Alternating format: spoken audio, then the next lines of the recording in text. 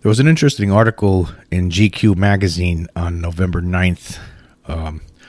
It was a question and answer style article between a reporter and Luis Elizondo, who was the former head of the Advanced Aerospace Threat Identification Program that we're all aware of now, ATIP, and who has been coming forth with his thoughts on UFOs, or UAP is what the government likes to refer to them as these days, unidentified aerial phenomenon. Anyhow, in this Q&A article, which I will leave a link for in the description, the question is asked, what makes you convinced that these flying objects haven't been made by the United States, the Chinese, or any other government? And Elizondo says he knows it's not the United States because the United States has already come out and admitted it's not us. So now let's talk about the potential for it to be a foreign adversarial technology. Well, if that were the case, this would be the greatest intelligence failure that this country has ever faced, including that of 9/11. Because some country for more than 70 years has managed to be able to conduct operations with a technology that surpasses anything that we've ever had or currently have. And they've been able to operate in and around our restricted airspace unchallenged. Well, that's a great point. There's absolutely no chance that for all these decades that China, Russia, or anyone else out there was able to have some sort of technology that they could come in and basically outperform anything we have and then take off and disappear. It just makes it impossible. But the second reason is the biggest reason. He says, but the second reason is there's a time aspect. I have in my possession official United States government documentation that describes the exact same vehicle that we now call the Tic Tac, which, as we know, I'm going to just point this out to everyone who knows, the Tic Tac is what the pilots of the USS Nimitz saw back in 2004. It looked like a Tic Tac candy, and it was doing things and that any kind of aircraft we have just cannot do. But anyway, he says, I have in my possession official United States government documentation that describes the exact same vehicle that we now call the Tic Tac being described in the early 1950s and early 1960s and performing in ways that, frankly, can outperform anything we have in our inventory. For some country to have developed hypersonic technology, instantaneous acceleration, and basically transmedial travel in the early 1950s is absolutely preposterous. That's absolutely true, Luis, because it is absolutely preposterous. And there have been reports, and some of these reports, they're already in the public domain. Now, maybe I'm assuming that Mr. Elizondo has access to.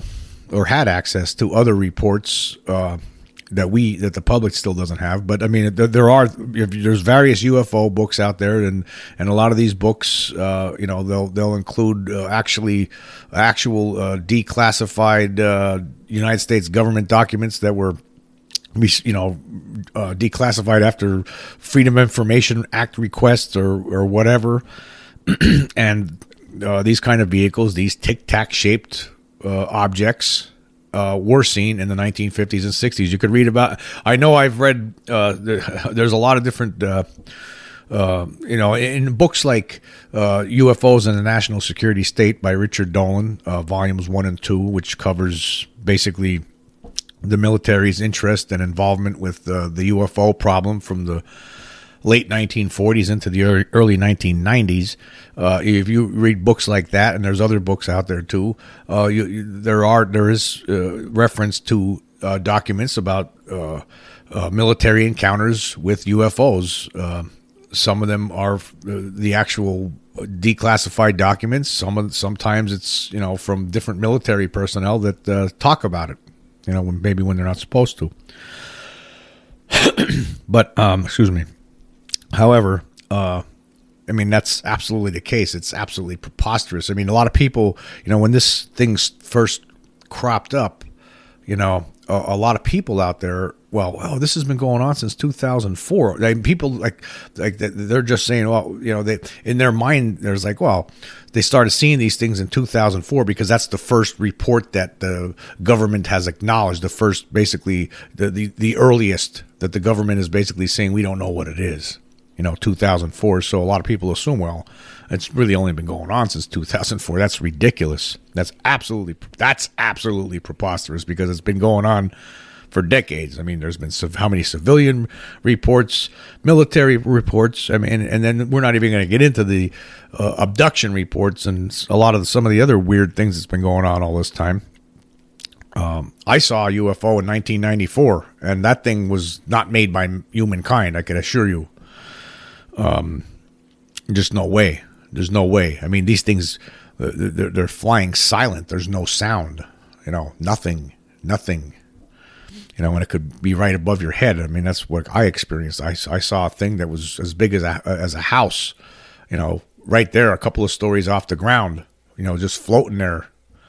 No sound. Absolutely zero sound. That's what these things they're capable of doing. They can move in a manner that any kind of flying craft that we've developed cannot. And that's what he's talking about here. It's absolutely preposterous to think that China, Russia, or anyone else has been using these kind of machines. Because if they had, they probably, they would have. I'm certain something would have happened. War.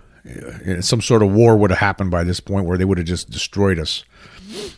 And we'd all be, a bunch of communists right now in the United States. Okay, we'll be right back after this very quick message. This episode is brought to you by Snapple. Welcome to the Snapple Market Auditory Experience. Close your eyes. Imagine you're walking into your neighborhood store. You make your way to the back and reach for your favorite Snapple flavor. You can't wait. You take a sip. Whoa, that's a lot of flavor. What flavor are you holding? Now open your eyes and check out Snapple.com to find ridiculously flavorful Snapple near you. Okay, moving on.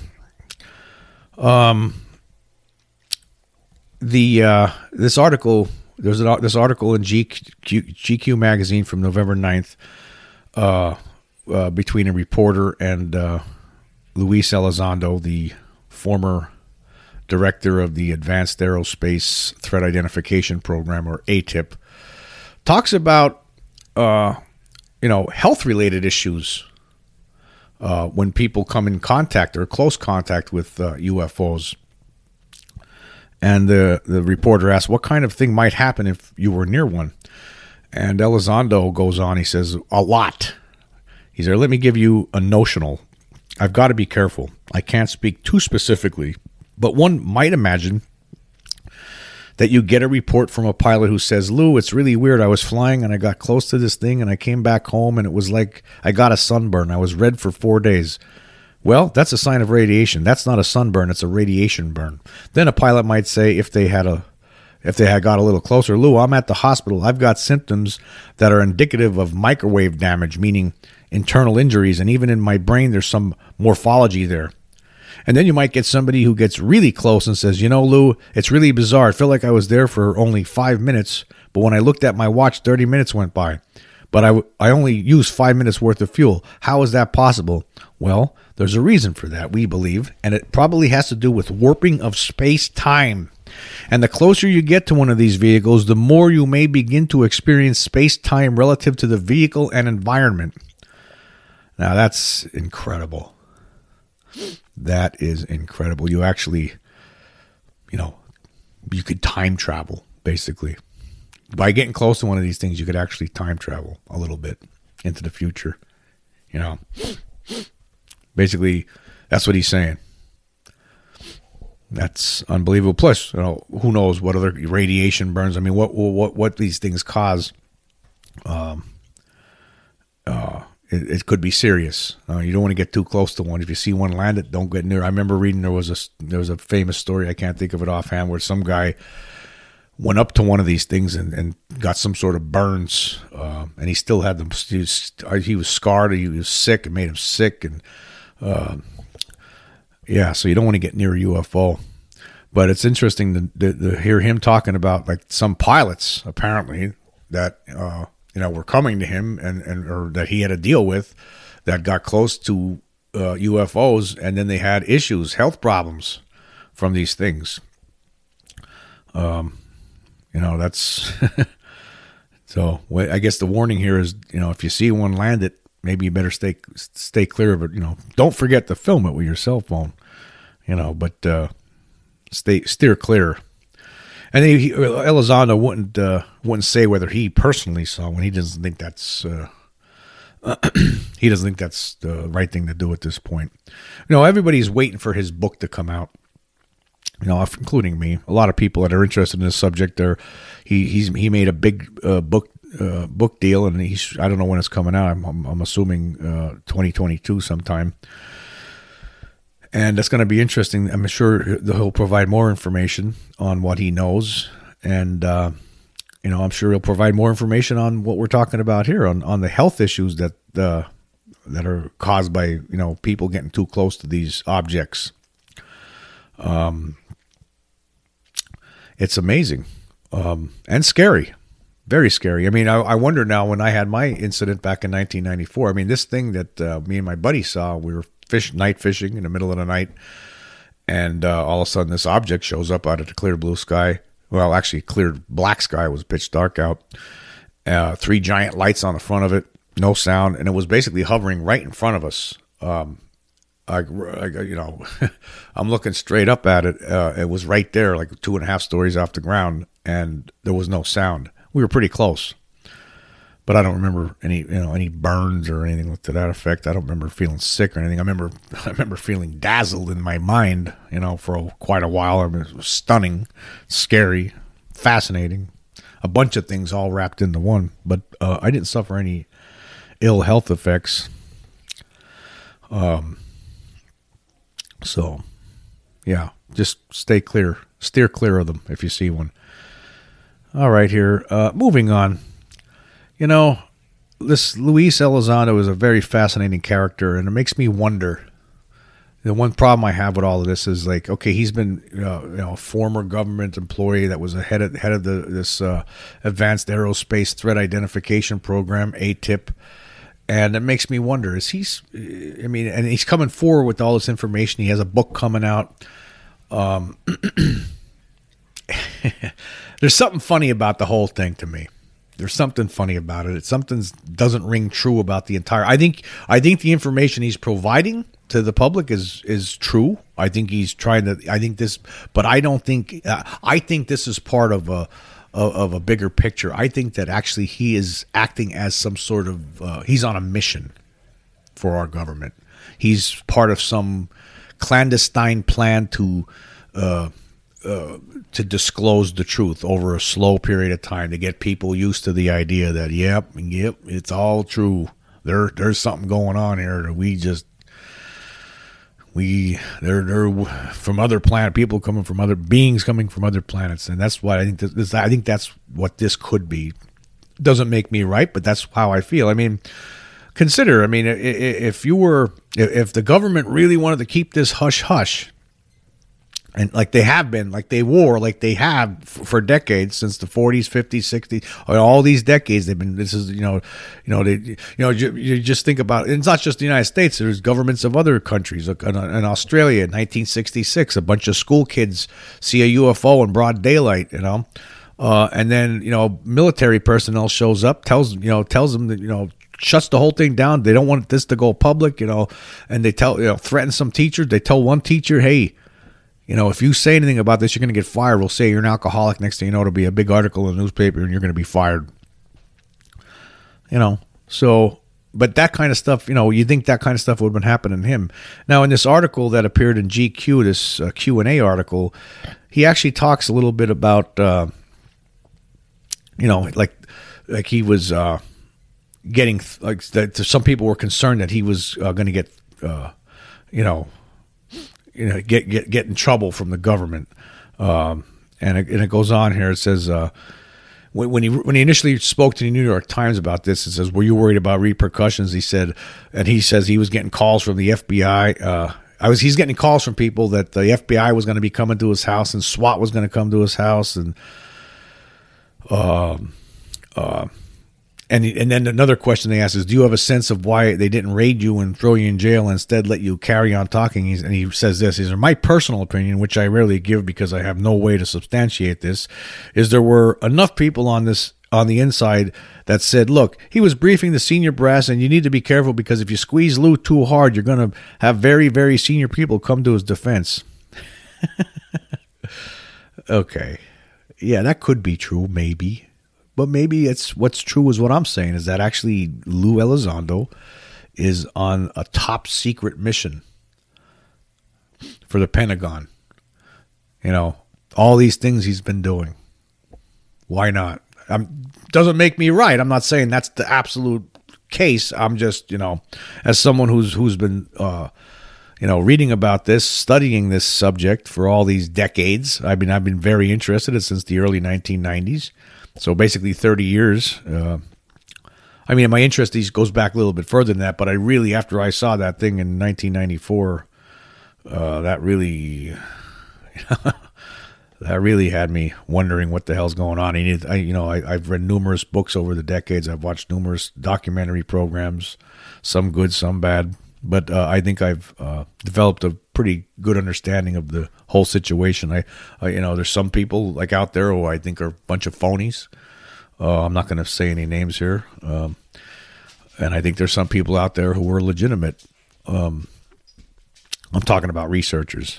And of course, there are also people out there who put phony images online on the internet all the time. And there's some people out there who put on images that are real.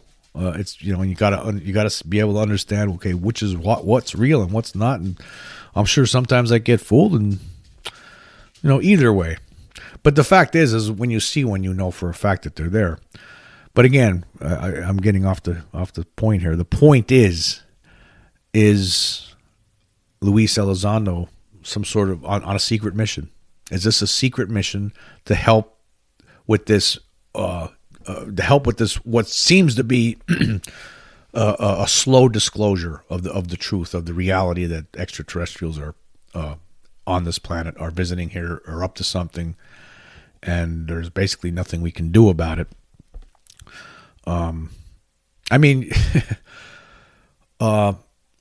That's what it is. There's no question in my mind.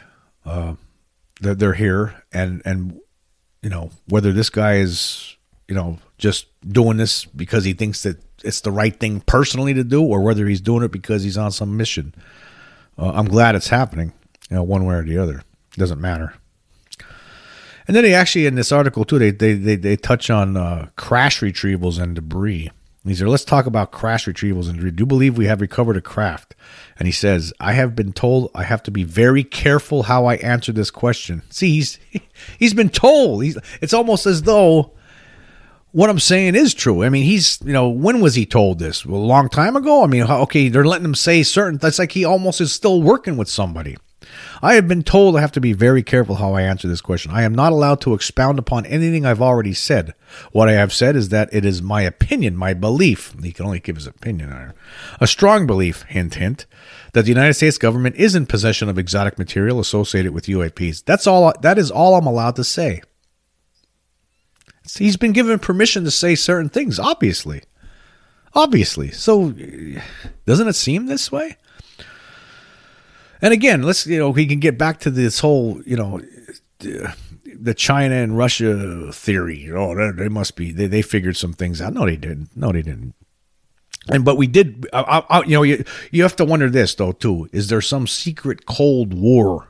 Like there was the Cold War between Russia and the United States, the USSR and the United States at one point, that, came to an end, that went on for a few decades there. There was the Cold War, but has there been this other even colder war? None of these countries, I'm sure, want one or the other to know that they have recovered certain kind of alien technology. the United States government seemed like they really wanted to keep that lid on the Roswell situation. And I'm sure there were other situations. They probably learned from that. And other situations after that were even more, they were more successfully secretive and doing a better job at it. So, yeah, you have to wonder. Anyhow, but if they did, I don't think it really matters. I think we're probably at a point now. Like it's almost like if you recover the alien technology and they're 100,000 years more advanced than we are, or more, say 1,000,000 years more advanced, and you're trying to understand their technology, you might be able to figure out how to operate it. Just like if you went back in time and threw Socrates a solar calculator, I'm sure he'd be able to figure out how to operate it, but he's never going to figure out how it works. It's probably going to take, maybe over a long period of time and many generations, they'd figure it out, but, not right away. And I think the same would go with this situation. It would be the same as, a monkey trying to figure out how a car engine operates, trying to explain, that's what it would be. You just can't, it's impossible. You just can't, you can't have a monkey teaching quantum physics in a college, because it's just not going to work. If you're going to give a monkey a test on quantum physics, he's not even going to get the point for spelling his name right. Right, so he's going to get a 0. And I think that's where human beings would be. I just don't think we'd be able to understand at all. It'd be too difficult when your technology is 100,000 years more advanced, or who knows how many years more advanced than from where we are right now. If the technology is that more advanced, none of these countries are going to understand. None of the scientists, that they might figure little tiny bits and pieces out here and there over many years, right? But it's going to take them a long time.